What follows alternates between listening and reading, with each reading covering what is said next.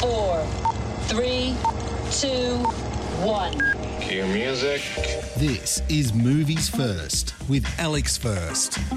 I love the droll humour in this slow-moving film featuring the supreme acting of Bill Nighy at his aloof best. It concerns a Scrabble-obsessed family and the negative and positive impact the game has had on their lives. Nighy plays a Merseyside tailor, Alan, whose eldest son, Michael, stormed out of the house after a particularly heated round of the popular board game, never to return. Years later, Alan and his other son, Peter, played by Sam Riley, who was in Brighton Rock, continue the search while trying to repair their own strained relationship. It's the characters that make this film, notably father and younger son, who clash frequently. Alan just goes about his business, regardless of what Peter might say. We realise pretty quickly that Alan will not be shifted from the way that he is. Alan serves to infuriate Peter just by being who he is. I couldn't think of a better actor for the role than Nighy. But Sometimes, Always, Never is far from a two-hander. Also featuring are Peter's wife and their teenage son, who's courting a girl and whose grandfather exerts a rather strong influence on him in more ways than one.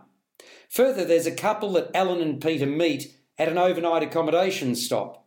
An amusing and not all that friendly game of Scrabble follows before another meeting of the quartet in a morgue.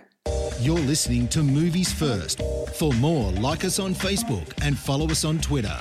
Sometimes, Always, Never has been masterfully written by veteran screenwriter Frank Cottrell Boyce. He was the guy responsible for Goodbye Christopher Robin, who's employed a great deal of wit in the process. Liverpudlian director Carl Hunter, too, is to be congratulated for his striking visual style. The production design captures the shifting moods of a family that know plenty of words but struggle to communicate. The cinematography by Richard Stoddard is also a feature. Incidentally, the title is a reference to buttons that should or shouldn't be done up on a suit, keeping in mind again that Alan, the key character, is a tailor.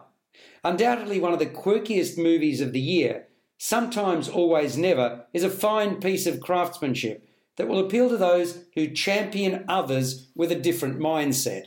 It's playing as part of the British Film Festival and scores an 8 out of 10. You've been listening to Movies First with Alex First.